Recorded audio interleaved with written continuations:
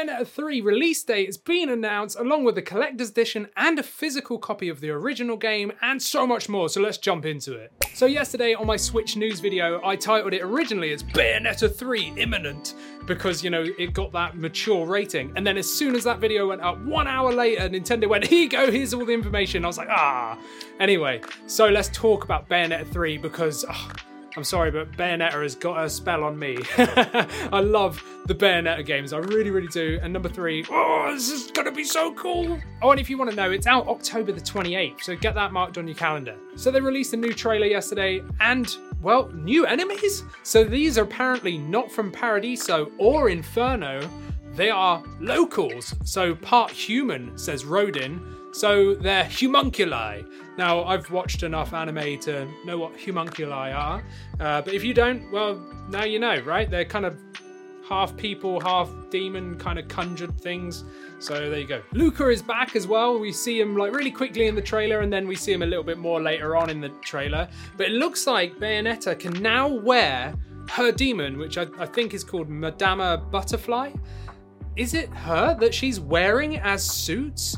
Because you see in the trailer, Bayonetta like says, let's suit up or something like that. And then she conjures like an outfit, and it's not just one. You see like 1 or 2 or maybe 3 in that trailer of her wearing like basically a demon to give her new like abilities, and she's flying around. I'm pretty sure she flies around with butterfly wings. I should have rewatched the trailer before starting this video. But if so, then it must be Madama Butterfly, you know, her like main demon. But that's amazing. So you've got a whole new like set of skills and like what's it called?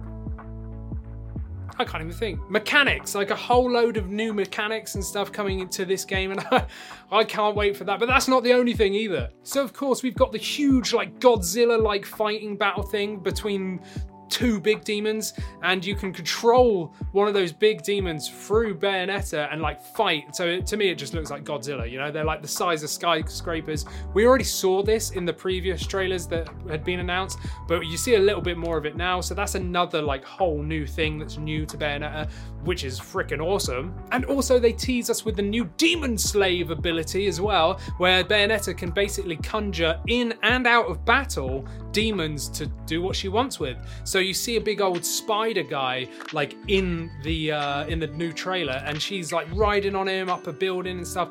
That's pretty cool. So we're getting so many more like features and mechanics in Bayonetta 3. It's blowing my mind a little bit. Oh, of course, and then we get the new playable character Viola and her feline demon Cheshire. So this looks amazing. I think they both look really cool. She's meant to be like a witch in training or whatever. She's young and she looks really punky, like her haircut and her outfits and stuff. Like, I really dig it. Oh, and she's wielding a katana. Like, how cool is that? And Cheshire, her demon, which is huge by the way, looks exactly like the cat out of Alice in Wonderland. You know, the Mad Hatter's cat or whatever it is. Like, that is cool. I really like that. So I wonder how the game's going to play, like, because Viola is a new playable character. Is it going to be like scenes? Do you know what I mean? Like 2 parallel stories maybe that you're playing through Viola's like campaign, and then they meet, and then maybe you swap to Bayonetta's campaign. I wonder how they're going to like diverse into those 2 characters, or whether you get to choose, or if it just forces you like a linear path to say, okay, now you're doing Viola and then you're back to Bayonetta, and then maybe later on the stories like align a little bit, or if you just literally say, no, I'm going to play as Viola or whatever. Like, I don't know, but the Bayonetta games are pretty linear, so it is like very story based, and just, you know, you just go forward basically and just keep doing it. So I'd like to see what happens with this. So overall, I am super hyped by this new trailer. The new trailer is amazing. I absolutely love Bayonetta, like big love for Bayonetta. We played through all of Bayonetta 1 and 2 live on the channel. You can see it like in past streams, I think we've saved on the channel somewhere, so you can go watch those playthroughs if you haven't seen the games yet. But that's not all. And it's funny because yesterday in the Switch news video where I was talking about, come on, release more information about Bayonetta 3, I was like, where's the special edition?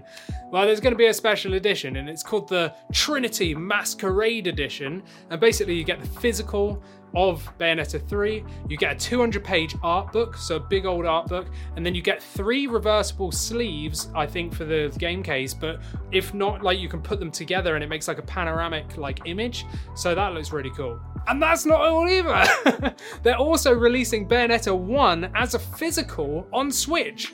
What? That's insane, because previously you could only buy it on the eShop, or if you were like me and bought Bayonetta 2 physically, you actually got a download code in the box for Bayonetta 1. So when you bought Bayonetta 2 physically, you actually also bought Bayonetta 1, which is what I did. So I've got it on the eShop for Bayonetta 1, and then I got Bayonetta 2 on the cartridge.